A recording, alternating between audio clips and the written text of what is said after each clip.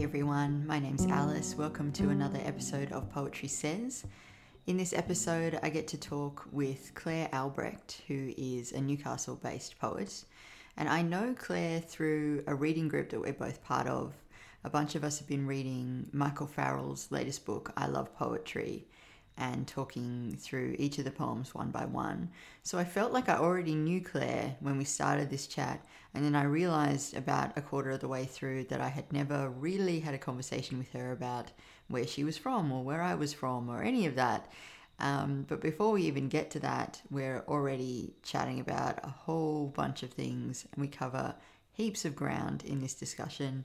Everything from the Mighty Boosh to Eileen Myles, Margaret Atwood, talk a bit about some Australian poets, including Anupama Pilbrow, Melinda Bufton, and of course we include a little chat about Dawson's Creek and whether it's okay to spend time watching Dawson's Creek in 2019, and whether that could be part of your creative process. So I really hope you enjoy this chat with Claire.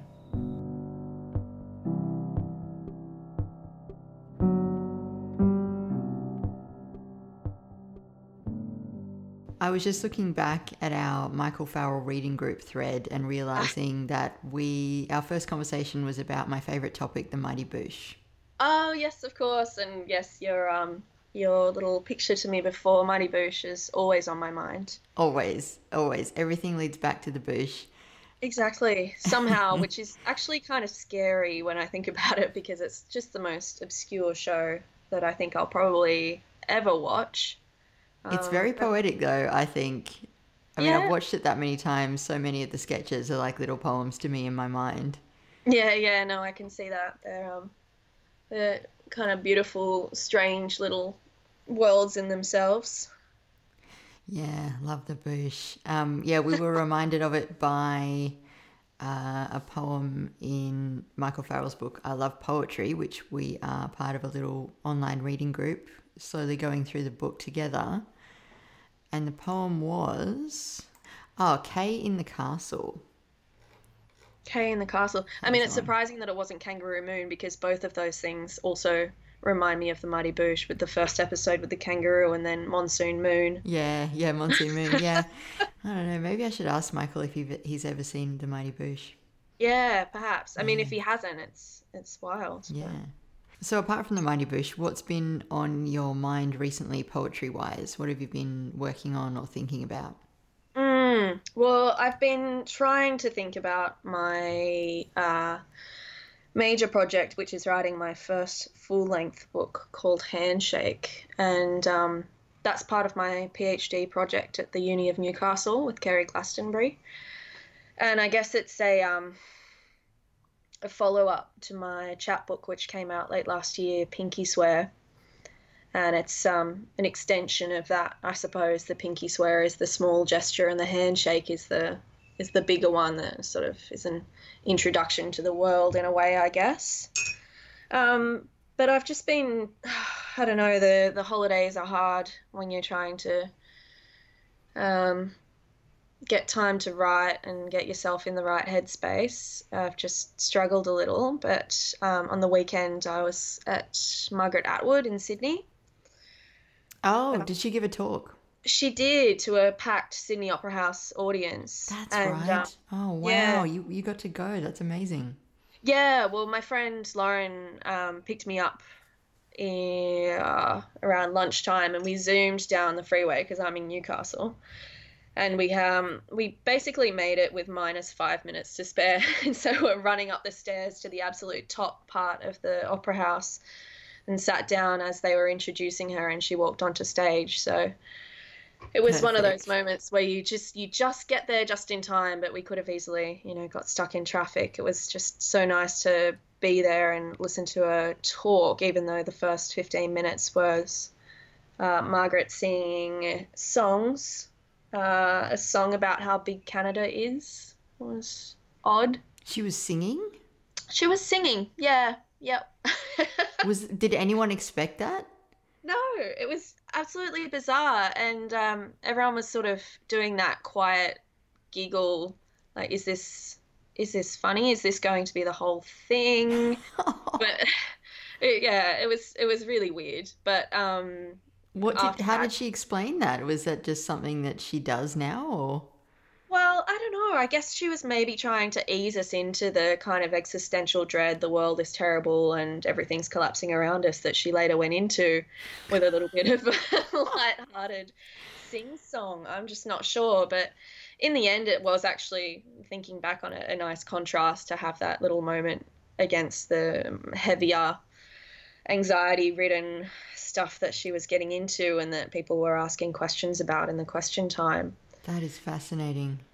Yeah, yeah. Um, So, I got to see Eileen Miles when she was down here in Melbourne, mm, and one of the questions asked was kind of long, convoluted, one of those, dreadful audience questions that goes nowhere and makes no sense. that And ends up being a statement rather than a question. yes, sort of, but also neither. Yeah. And Eileen replied by just saying, "You mean what is it like to be a human at the end of the world?" Uh, I was just like, yeah. yeah. This sounds Yeah. like maybe similar themes. Yeah, it's kind of what it boiled down to. I mean, Margaret is quite old, and she was saying, I don't know, she was saying how the next time we see her, she'll be fertilizing a tree, and that what she's thinking about these days is not so much her place in our future, but how she's going to dispose of her own body. And it just put me in this state of kind of poetic anxiety where if this person who has had so much to do with, I guess, the way that I see the world and so many of my generation and before, who now is going to be the non-prophet of our generation of writers who talks towards the future that we might have in this bizarre political environmental state that we're in. Mm, I vote for Morgan Parker. Morgan That's Parker. that's my vote. I think Okay. she's amazing. She's. Do you have anyone in mind? No, I was actually going to get up and ask Margaret what she thought and if Mm. she was, handing on the torch to someone, but 60 other people had varying interesting or not so interesting questions that they also wanted answered, and they only got through four because I think the questions lasted longer than the answers. Oh, that's so dire. I wish there was a way to control for that. Yeah, Oh, yeah. wow. So what did you No, do after that? You're in Sydney. You've just been talking about the end of the world with Margaret Atwood. Did you guys go for a drink or what did you do? yeah, well, we went and got food at Spice AM Thai, which is just super delicious. And I used to live in Sydney and really enjoyed eating there. So we went and got some Thai food before I just jumped on the train back. Because my friend was quite ill. She had this sore throat that I've now taken on board. Ah, So I'm sitting here with my tea and my Ugg boots on, trying to be a cute little sick person. But yeah, I jumped on the train, and instead of uh, kind of dealing with those thoughts, I practiced escapism and read Swallows and Amazons on my e-reader, which is, have you read it? oh, Swallows and Amazons. I have not. I It's have not. it's basically a kid's book by Arthur Ransom from back in the 30s. That is just these four siblings who go sailing and camp on an island for 5 days while their mum, for some reason, is totally cool with that. Uh, and they So, just light fires and go on adventures. oh wow, it sounds Yeah, like maybe like the Railway Children, Famous yeah, Five, Enid yeah, yeah, yeah. Blyton. All that sort of genre. Very Cool. much escapist for me. I've recently realised that I need something a little bit more accessible and friendly to go in between the moments of chaos. Yeah, yeah, completely. Um, wow. Well, we've covered the bush and we've covered the end of the world. I just want to pause for a minute because I think we're doing that classic thing of two people who write poetry and just skip straight to the poetry. I know nothing about you and your life, and I'd love to Mhm. find out more. Um, but I'll go first. I was a long time Canberran. I moved to Melbourne in 2011, and I've lived here since then. And I've written poetry for 10 years. Mhm. Over to you. Okay, cool. Well, I am what they call a Novocastrian. I was born in Newcastle I went to school here. All my family are from Western Australia, so I spent a lot of summers over there and went to school a little bit over there. So that features a lot in my whole self, I guess. I moved to Sydney to go to university after a year's break of being a lazy drinking 18-year-old. And yeah, I just lived in Sydney for a few years studying creative writing, went to Germany for a year and studied German literature over there. And then moved back to Newcastle because I ran out of money and Sydney costs way too fucking much to live in. Yeah. So since then, I've been back here. Started my PhD last year, I think, or the year before. Someone should probably keep track of that. It's probably me. Maybe don't. Yeah. Yeah, maybe don't keep track of Let's it. just pretend it'll go forever. Yeah. And were you writing poetry for a lot of that time while you were at uni and things like that, or? While I was at uni, yeah, I started writing what I thought was prose and actually was probably prose poetry, and then did my first couple of writing electives in poetry and realized that I actually really loved writing it. My first full poetry seminar was with Martin Harrison, and it sort of opened my eyes up to the potential of what I might be able to write and read and become a part of the community. But then I took a few years off university and I really just struggled to write anything. Yeah, uni will do that.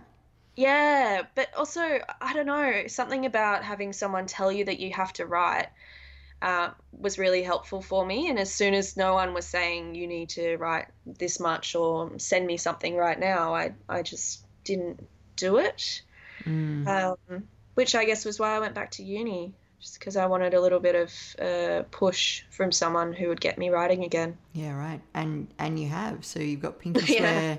Pinky Swear's come out from Sir Loris, which is a Yeah. Puncher and Watman series, and Yeah. it's so funny and so enjoyable. I had such a lovely afternoon reading it. And Yeah. yeah, I think that's why I felt so easy jumping into this conversation with you, because I feel like I know you through these poems really well. Yeah. Well, that was kind of the idea. I mean, behind the Pinky Swear, it's like people have asked me what it means and why I called it that. And I guess just because it's like a promise of sincerity, and I wanted the poems to be sincere in a way, or at least frank about the kind of person that I am and the things that I think about.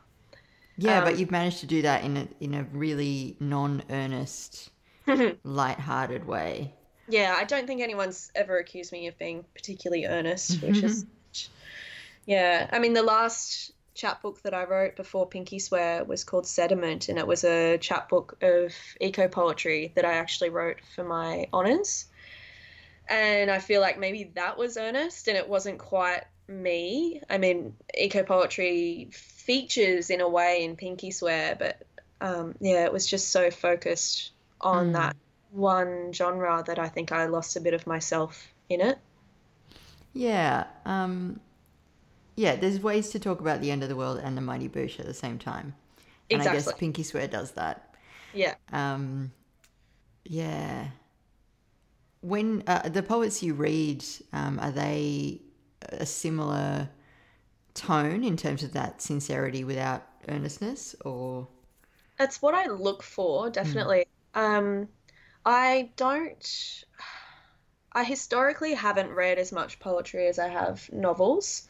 And certainly in the novels that I read, there's a style that I go for that I guess is quite dense in terms of the content, but the delivery is sharp or witty or wry in some kind of way. And the poetry that I read now is almost generally, but not exclusively, contemporary Australian work that I think there is quite a lot of that going around. I mean, you've talked to Anupama Pilbara, and I think her way of looking at the world is quite similar to mine, and we've kind of bonded over our poetic weirdness. That's so great. Yeah. I had such a fantastic moment with a friend of mine recently. I sent them Anupama's Semi-Automatic, and this is a friend who's sort of new to poetry. Mm. And their response was just, fuck yeah. Like, right?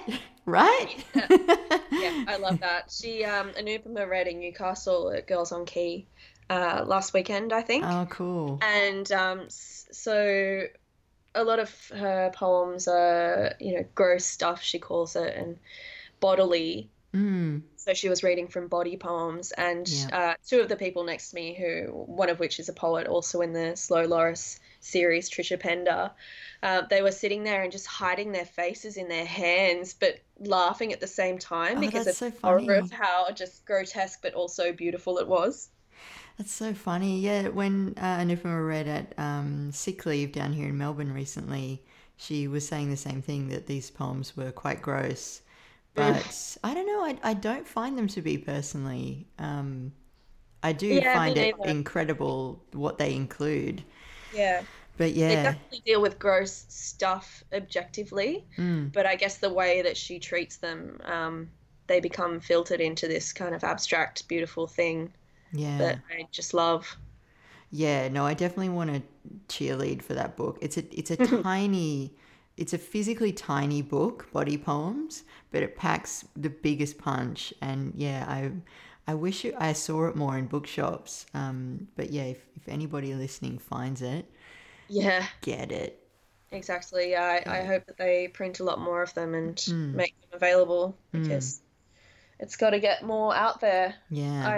Yeah, there's a few of those short run chapbooks and small series like that that just have been so incredible and award winning and amazing. And I guess, the size of them means that they just aren't reproduced so often, Yeah, you got which to seek them is out. Yeah. Um, could I ask you to read a poem or two from Pinky Swear at this point? yeah, sure. Sweet.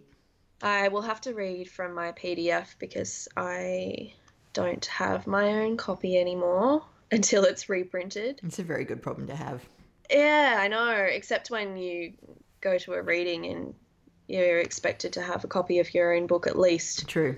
And she's like, no, sorry, I either lost it or I sold it accidentally. Do you have any that you would particularly like me to read? I would Or, really love to hear you read the poem that is called Hey.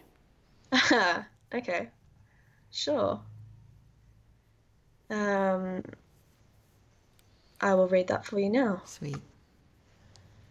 Hey, are we friends yet? I feel like I have shared a lot with you. When I write poems, I think about your eyes and how they move when they meet the words, and the arch of your eyebrows when you find something funny. I hope this makes us somehow close. And during that, my dog was scratching at his ear. I heard Um, that. That was a nice little addition. yeah, he's part of the poem. Um, and yeah, I don't know if you'd like me to read it again or Oh, that's fine. No, I think we should keep the scratch in. keep Um, stretch. keep the scratch. Good dog. Yeah. Yeah, I love that one because, yeah, I think it just sums up what I was sort of talking about before. You can kind of form relationships through poetry, and you're not really sure kind of how much further it goes beyond the poems, but it feels like such a deep connection, and you don't necessarily know things about each other's daily lives. I mean, yeah, I have quite a few friendships like that now, which I find really beautiful. But yeah, there's that question, like, I hope this makes us somehow close. Like, it's a type of closeness, but yeah. Yeah. And I mean, with lyric poetry, especially when the poems are on their own, I feel like sometimes people like to place um, someone that I'm addressing the poem to that's not themselves. Where I really wanted the reader to feel like they were the one being addressed throughout the majority of this book. So we had some people looking at some of the poems in workshops and saying, "Oh, is this about, your partner or your family or someone?" People And want I to mean, know. People want to know yeah, the person, the living person that the poem is about. if there's an I, there must be a you. And I mean, there is, but it's you. The person reading it is the you, regardless of whether you feel like you want to be put in that position. I'm Yeah, putting you there anyway. Which I yeah. guess goes a bit into what my next book will be, which is that, but a bit more uncomfortable. Yeah, cool. Hopefully. Totally. No, that sounds great. That was my pick, but would you like to read your own choice from the book? Um, no, I mean, the one that I normally get asked to read and will read at events is the one previous to Hay, which is the sort of feature poem, I suppose, of the collection. I don't need to read it. I guess it's around on the internet if anyone wants to have a look, but it's the Anxiety poem that's sort of the combination of anxiety and politics and sex that I guess I'm working towards looking into in most of my poems now. I reckon, yeah, definitely read it if you can, if you want to. Sure. I'd love to hear it. All right. Anxiety. Anxiety is the millennial condition, says a clickbait article I think I read somewhere. As for my own tangles, well, there are some parties you just shouldn't go to.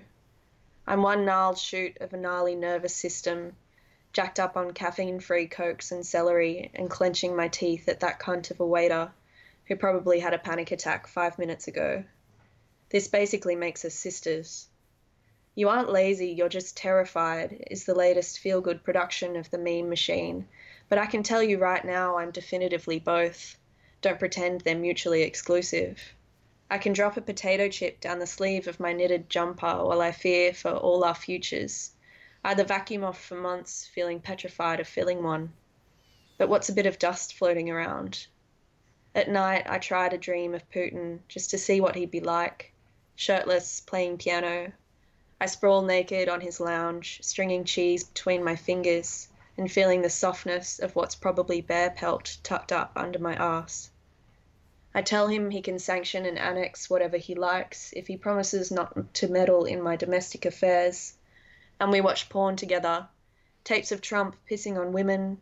He tells me his fantasies and I tell him mine, and when I try to fuck him from behind, he gets antsy, grunts out a veto, something about NATO and the security of his borders, and I get bored again, make a smoothie and sit cross-legged on my deck watching bats. Things like, do you think Princess Diana liked pineapple on her pizza? Not a metaphor, but I'd be interested either way. My earrings shake in the air like icicles in an earthquake. Thank you. Thanks for reading that. That's all right. I Yeah, always enjoy reading it. It's such a dumb but delightful thing that I just spat out at one point in my life. it's 100% Bush at the end of the world. That's what that is. Did it take you long to write? No, it took me quite a while to internally work out what I was going to do with it. I tend to spend a lot of time writing in my head before it comes out.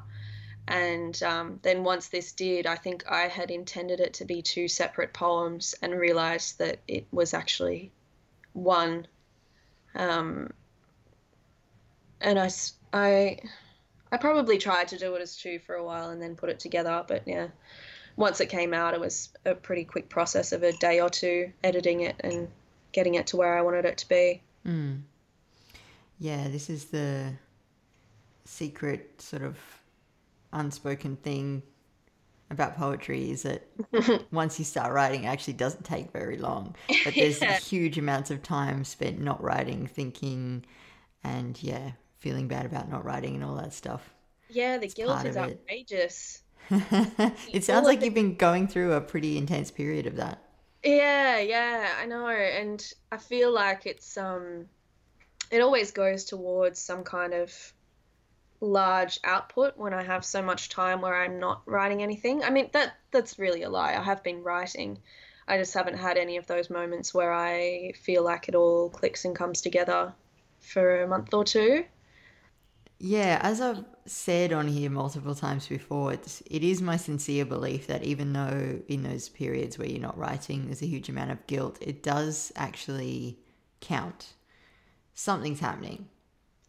Yeah, and I think if I didn't believe that, I would be in some kind of crisis mode with my PhD. Uh, I do kind of cherish the times that I get to think about what I want to do, and half of that is me trying desperately not to watch trashy 90s shows on TV and pretending that that's work. Um, but it's all part of the process, I hope. Have you read any of Melinda Bufton's work? Yeah, I went to Melinda Bufton's launch, the Newcastle launch. Yeah, great. I mean, I don't know how she'd feel about me saying this, but I suspect that she would count watching trashy 90s shows as part of the work as well. I know when we chatted, she talked about watching music videos to get her into a Yeah. headspace to write.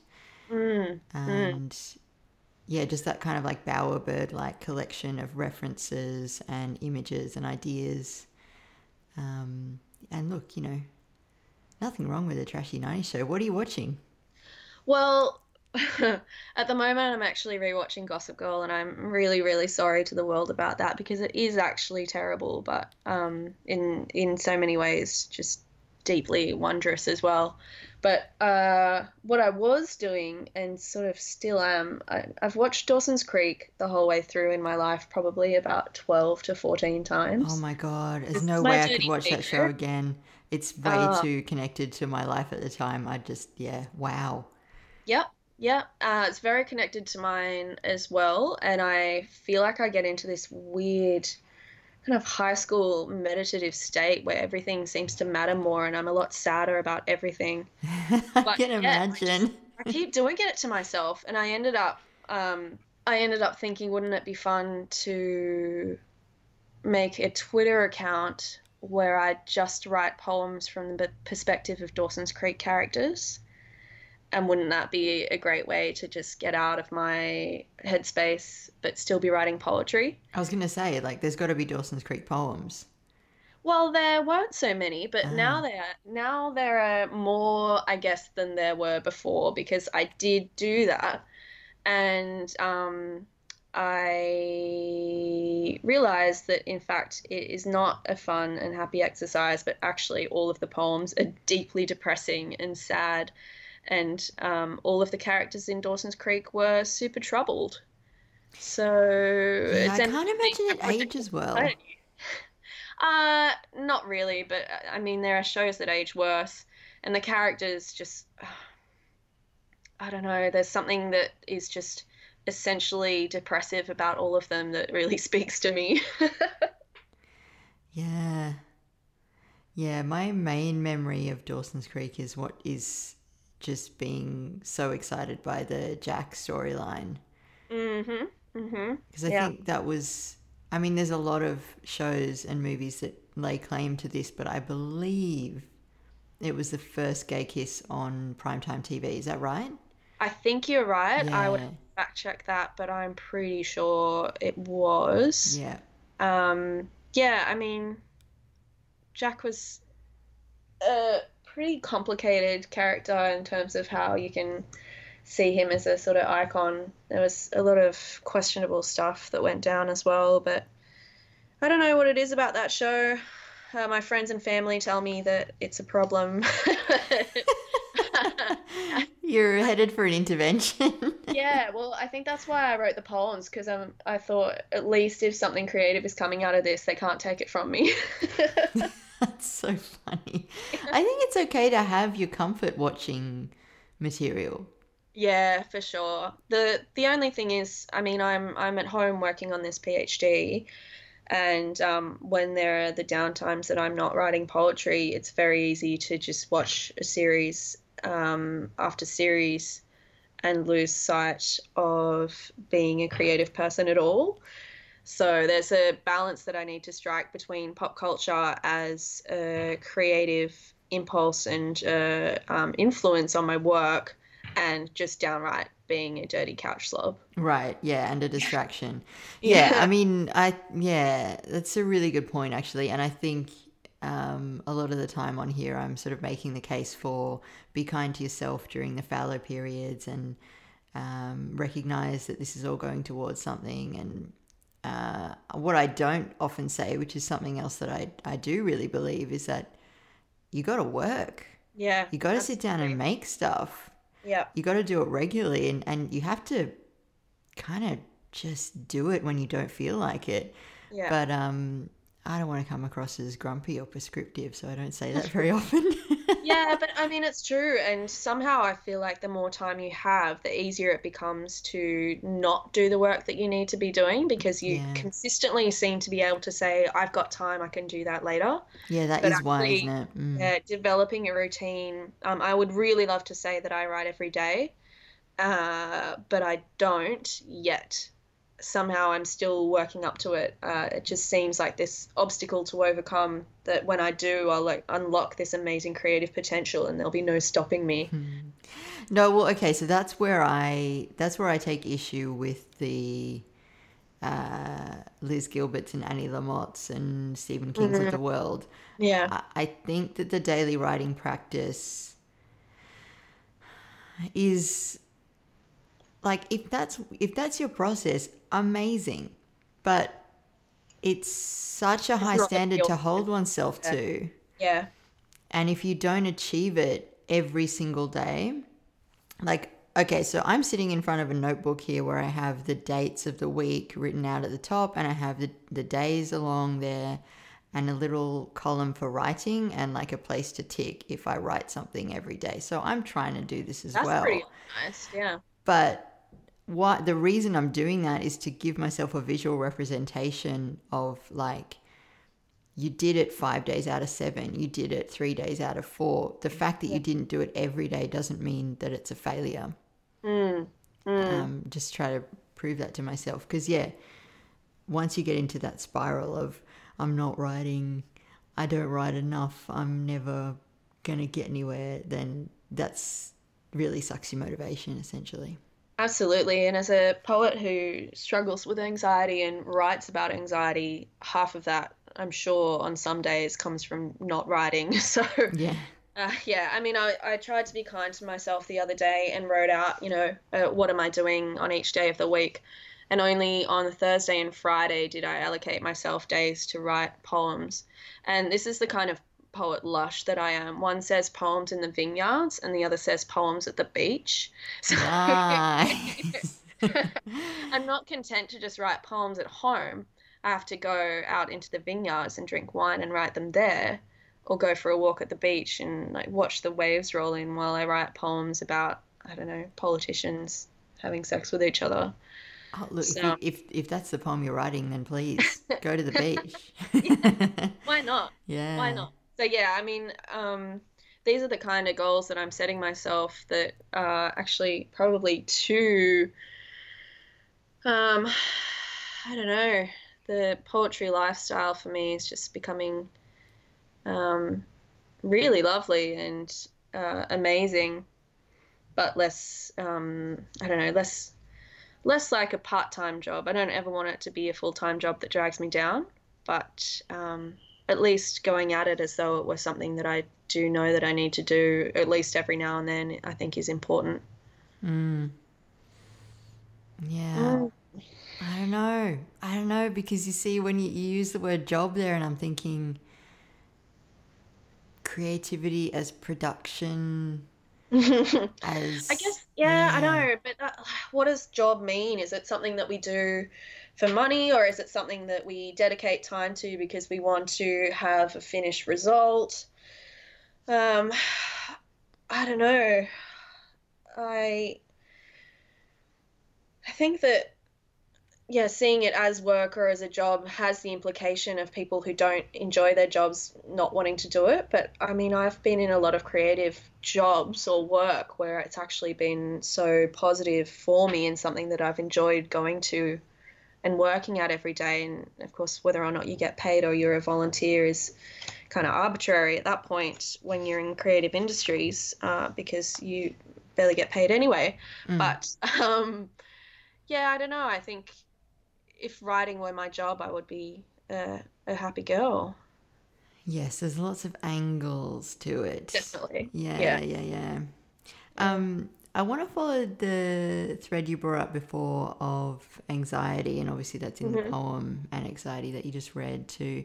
Um, that can obviously be such a huge demotivator as well, and something that makes it hard to function at all, let alone write. Are there things that you do to address that day to day? I'm really interested in like the things that we do to support our writing practice as well. Like, again, going back to Melinda Buffton at the end of our chat, we talked about exercise and how so few writers are willing to sort of talk about the relatively unsexy process of putting on your leggings and going to the gym, but how deeply important that is. Yeah. Yeah. Yeah, well, look, I that is one thing that I do have something of a routine for. I go to my Pilates twice a week, and I do put on the tights and the sports bra, and I don't know. I do it 8:30 of a Monday morning. I was doing it 7:30 in the morning because I feel like if I don't do something at that time of day on a Monday, I don't start my week in a good place.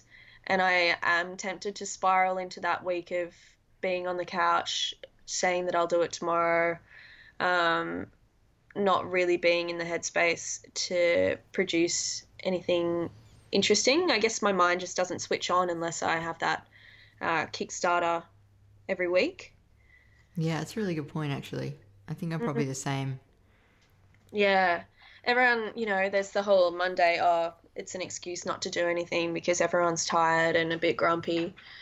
And I just try and avoid that and not have that happen at all. I really enjoy weekends because it's the time that I get to spend with my husband because he works during the Monday, Friday, 9 to 5, and I'm hanging out trying to write poems all day.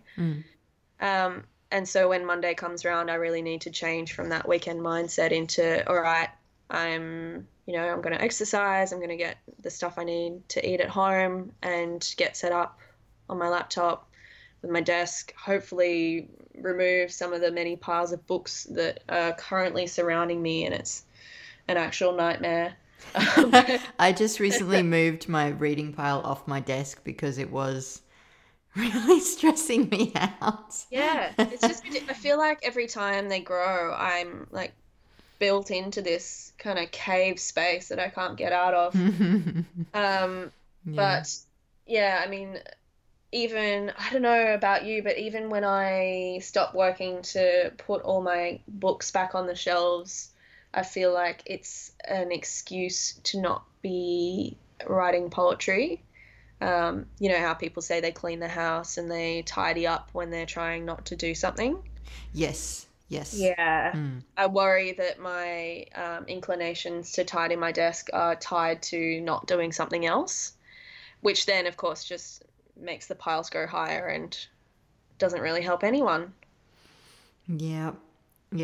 Look, I feel like there would be, I hope that there are plenty of people listening who are in similar headspaces, be they PhD candidates or just people with non-traditional, or even people with 9 to 5 jobs. If we're trying to do this ephemeral thing, seemingly ephemeral thing of like catch and write down a poem, everyone's process looks different. And everyone, I think that's why I try to talk about it so much on here, because I want to demystify the process for people. I want everyone to realize that like the way you're doing it is just as valid as the way that Stephen King was doing it, or he's someone else whose writing process, I don't know. There's like, on that website Brain Pickings, how there's like diagrams of like how early famous writers used to get up and stuff like this. Oh, and there's all these things saying, oh, your brain's most active if you wake up during the night once at 2 a.m. and write for like 4 hours and then go back to sleep. I mean, I'm not going to do that. I really enjoy sleeping. Well, that would be, for me, a surefire way for me to have just the most anxious day on record. Right? Yeah. I couldn't bear it. I mean, I get tired when the sun goes down and I don't want to be up until it's back up. That's just my jam. It's like I'm camping all the time. It's kind of great. But I do really admire people who work full time and still manage to write. I did my Yes. honours thesis, the sediment manuscript, while I was working full time, and I only managed to do that because I was really sneaky about my browser windows and just writing poems when I was supposed to be working. So you wrote an eco poetry manuscript at the office. Yeah, yeah, I did. It was a really bad idea, but it got done. That's And amazing. I How do didn't you get feel about those poems now? That's a very good question. I don't read them very often. There's a few that I really like that are a series called In Remembrance of Disappearing Towns that are about towns in the Hunter that have either just gone under or have been bulldozed under basically to make way for coal mining in the area. Mm. And they're still quite important to me because that's something that I care quite deeply about and is still an ongoing catastrophic problem in the Hunter region. I had no idea about that. Yeah, it's been ongoing for decades now, and yeah, there are some towns where people either have had to move because of the huge amounts of noise and air pollution, or they've been paid off to leave.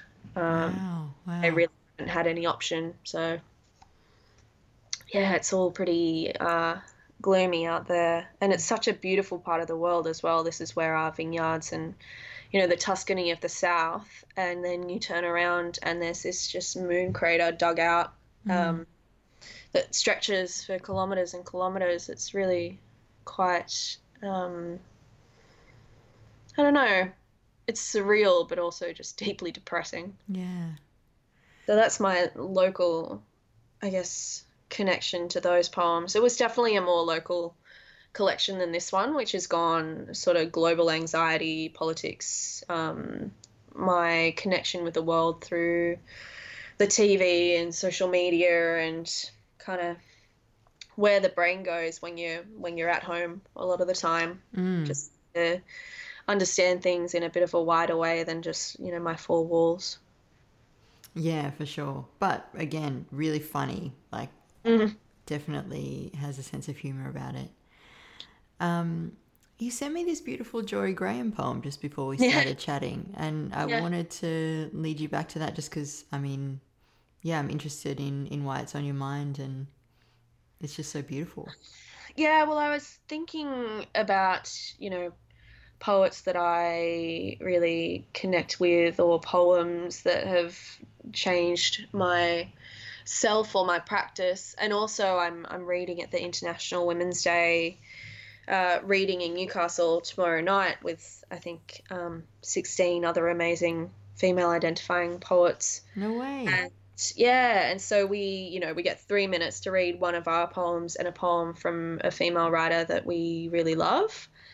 And so I just was led for both, for talking on this podcast as well as for reading tomorrow, back to this Jory Graham poem that was probably the first poem that ever really, really spoke to me, and that continues to be a part of my life. I recently put it on the syllabus for my first years at the Uni of Newcastle in their Introduction to Creative Writing course. There was a lot of older poetry from the Making of a Poem textbook, but there wasn't much contemporary stuff, and so I just thought I'd give them my favorite poem too. So it's That's been on my great. mind for the last 6 months or so, I guess. That's awesome. I'd love for you to read it, or as much of it as you'd like, but could I also get you to tell me a little bit more about Jory Graham? Because I know the name, but very, very little about the poet. Yeah, I mean, she's been around for yonks, I guess. I don't have any super specific information on her except that she just kind of came onto the scene, won a lot of awards, and I think there was some kind of scandal about her awarding a prize to one of her students once. So that's the kind of stuff. Whoa, my dog has just gone on an exciting romp through the house.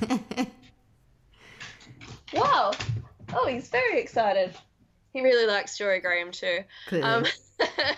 actually, he really likes salmon, which is the title of the poem. But yeah, Ah, Joy Graham, I guess, is just one of these like seminal American poets who were just in the zeitgeist at the time, and now are all academics. So she's an academic at this point, and I would love to go to a conference in the States one time that she is one of the faculty for, but that's in the future, hopefully. But yeah, I mean, I just liked her work. I really engaged with how she seems to integrate a really deep sense of the ecological with a very personal kind of um, internal understanding of the things that are going on around her. yeah, and this poem does both those things so beautifully. Yeah. Mm. Yeah. Why don't we give it a read? I'll give it a whirl. Yeah. Bill the dog will hopefully enjoy the reading and won't disturb us too much. He's chilling. All good. Salmon. I watched them once at dusk on television run in our motel room halfway through Nebraska, quick, glittering, past beauty, past the importance of beauty, archaic, not even hungry, not even endangered, driving deeper and deeper into less. They leapt up falls, ladders, and rock, tearing and leaping, a gold river and a blue river travelling in opposite directions. They would not stop, resolution of will and helplessness, as the eye is helplessness when the image forms itself upside down, backward, driving up into the mind, and the world unfastens itself from the deep ocean of the given. Justice, aspen leaves, mother attempting suicide, the white night-flying moth, the ants dismantled bit by bit and carried in right through the crack in my wall. How helpless the still pool is upstream, awaiting the gold blade of their hurry. Once, indoors, a child, I watched at noon through slatted wooden blinds, a man and woman, naked, eyes closed, climb onto each other on the terrace floor and ride. Two gold currents wrapping round and round each other, fastening, unfastening. I hardly knew what I saw. Whatever shadow there was in that world, it was the one each cast onto the other, the thin black seam they seemed to be trying to work away between them. I held my breath. As far as I could tell, the work they did with sweat and light was good. I'd say they travelled far in opposite directions. What is the light at the end of the day? Deep, reddish gold, bathing the walls, the corridors, light that is no longer light, no longer clarifies, illuminates, antique, freed from the body of the air that carries it. What is it for the space of time where it is useless, merely beautiful?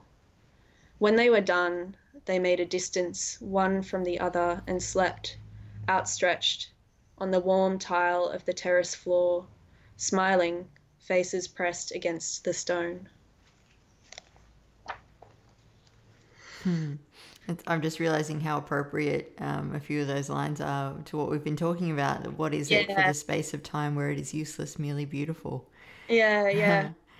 I just think that it just taps into this idea of the sublime that I love as kind of the antithesis to anxiety in a way, or something that I'm searching for as an alternative to anxiety.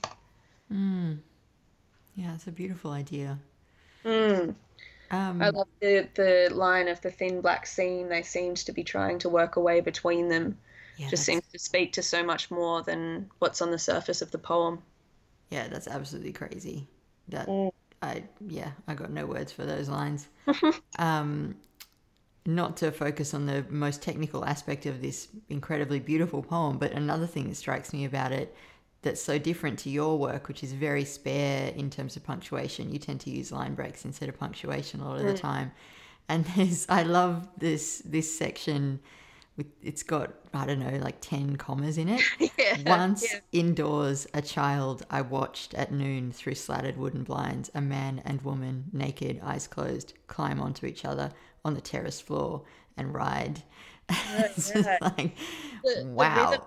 is, yeah, quite interesting the way she's done it. I mean, they could easily have been each on their own line, but it would have made Yeah. a much different poem with a lot more space in it. And I think she wanted to create the sense of those wooden blinds and um, an enclosed space, Oh, then yeah. breaks out onto something open on the terrace floor. Yeah. Yeah, totally. I wouldn't have thought of that, but yeah, that's completely it too. And that just kind of the rhythm of it is very seems very important. Yeah, she does it again at the start. So, there's these two sections that she introduces. The first, I watched them once at dusk on television run in our motel room halfway through Nebraska, quick, glittering. So she again starts with this kind of small room where you see her in the light of a, TV sitting on the motel floor, Mm. and then it opens up into this light-filled world. And so the contrast between the two, the world of these glimmering fish that are sort of writhing against each other, and then this sexual communion, I think was what really drew me to the poem. Yeah, right. Yeah, I want to take this class. Yeah, come along. It's great Yeah. fun. Yeah, My sweet. students usually are not that into poetry because they've just come from high school. And so some of them are really engaged with this poem and enjoy talking through it and figuring out what's going on, and some of them just are like, I have no idea, I don't want to read this anymore. Mm. So it's nice to have a few mixed responses. But yeah, I mean, I was in, I think, third year when I did this poem with Bernd Selheim, and it was a theory course rather than a creative writing course. And I don't even know what the topic was. I just emailed him about 6 months later saying, "Hey, what was that poem with the salmon?" Yeah. And just got back the reply, "Salmon," because that's the name. So Yeah. yeah, look, it I think will probably stay with me forever, and I just love um the idea of starting with one scene and then pitching another one next to it and letting them work together and create new meaning.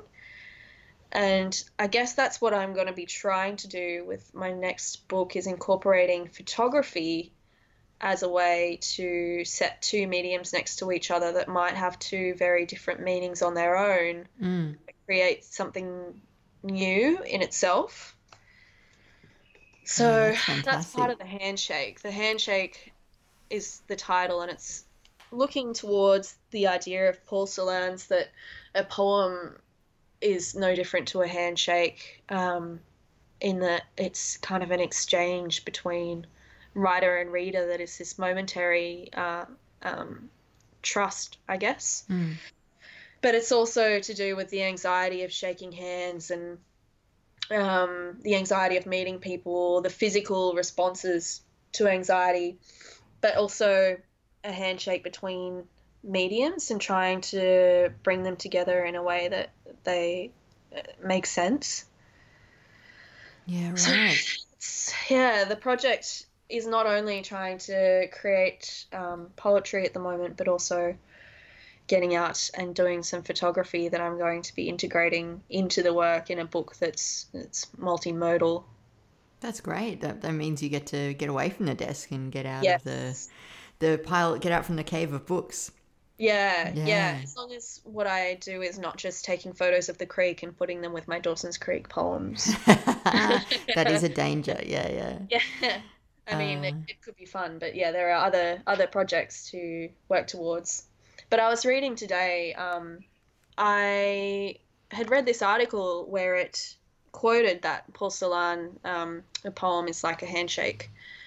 And so I thought, okay, this is actually speaking a lot to the book that I want to write, and started digging around, and ended up with this book that I somehow hadn't read before, called Don't Let Me Be Lonely, an American lyric. Have you heard of it? yes, I have. No, absolutely. I haven't read it, but I've read Citizen, Claudia Rankin. Yeah, Yeah, Claudia Rankin. amazing. So Yeah, so she was the one who originally quoted this Paul Celan idea of the handshake. That's just from a letter that he wrote, and so I thought, okay, well, I'm going to read this book. I mean, the idea of "Don't Let Me Be Lonely" with a picture of a television with white screen, white noise. Yes, they're the words. Just I thought this sounds very much like something that will be good for me, and I adore it. I read it all over today, Oh, and, it's so like I great. said, just amazed that I didn't find it because it includes photography, and it's basically about these feelings of loneliness and anxiety and despair in different circumstances of her life. But to go back to my, inherent escapism, I was reading it while listening to the Dawson's Creek soundtrack playlist on Spotify. Nice. Yep. And it was actually the weirdest experience because a lot of that music is quite depressing in itself. So I thought I'd just read out to you this section Yeah, that I please. was reading and then tell you what I was listening to as I went through it. So this is a section from Don't Let Me Be Lonely. A friend drops by my home to visit, but I have at just that moment put on my coat. We leave and go to sit in Sal's Pizzeria at the corner. Our conversation drifts until she says, I didn't like Coates's Disgrace. I recommended this novel to her, so I smile because I feel accused of some wrongdoing, but I am also amused because it really doesn't matter, does it? He's not for everyone, I say. There's always another book to read. I recommend Zadie Smith's White Teeth. This friend won't be shrugged off. She wants to know why so many intelligent people like Disgrace. I want to tell her that if she stopped thinking about people as intelligent, she might know why. I say instead something about nobody learning anything from history, and that South Africa's Truth and Reconciliation Commission is being critiqued, perhaps. I don't know. I try again by claiming Coetzee is suggesting the land is what survives. In the end, he is a naturalist. I don't know I think this before I say it. I chew on my pizza and wonder what a naturalist is, what the word means beyond its obvious commitment to natural laws. Does it have anything to do with euthanasia? She sits across from me in silence. She doesn't respond, doesn't initiate. Did you know Petrus means rock? I ask. Petrus is the name of the major black character in the novel. That's my dog, hang on. It's so good. We'll keep going. As if I hadn't spoken, she asks emphatically, what woman hasn't been raped? In the novel, Petrus ignores a rape. I make no response. She goes to the bathroom. While she is in there, I put on my coat. After we part and I am climbing the stairs to my apartment, I think surely some percentage of women hasn't been raped. I don't know though, really. Perhaps this is the kind of thing I can find out on Google. Then I think maybe that what woman hasn't been raped could be another way of saying this is the most miserable in my life. And there's an image of the Google web search bar with web images, groups, directory news, the search bar, and then Google search, and I'm feeling lucky that she's included as part of the text. And as I read that, just feeling absolutely knocked about, I was listening to If It Makes You Happy by Sheryl Crow. Right. And it was just, I didn't even stop it. I just thought maybe this is how it's meant to be. But I guess that gives you a pretty good example of the combination of things that are going on in my head as a poet at pretty much all times. Are these sort of global fears and, feminist arguments that are constantly going around in my head to a soundtrack of just this absolutely nonsense 90s 90s trash. track. And I can't stop it. I think that's my creative process. Come with us now on a journey through time and space. To the world of the mighty Boo.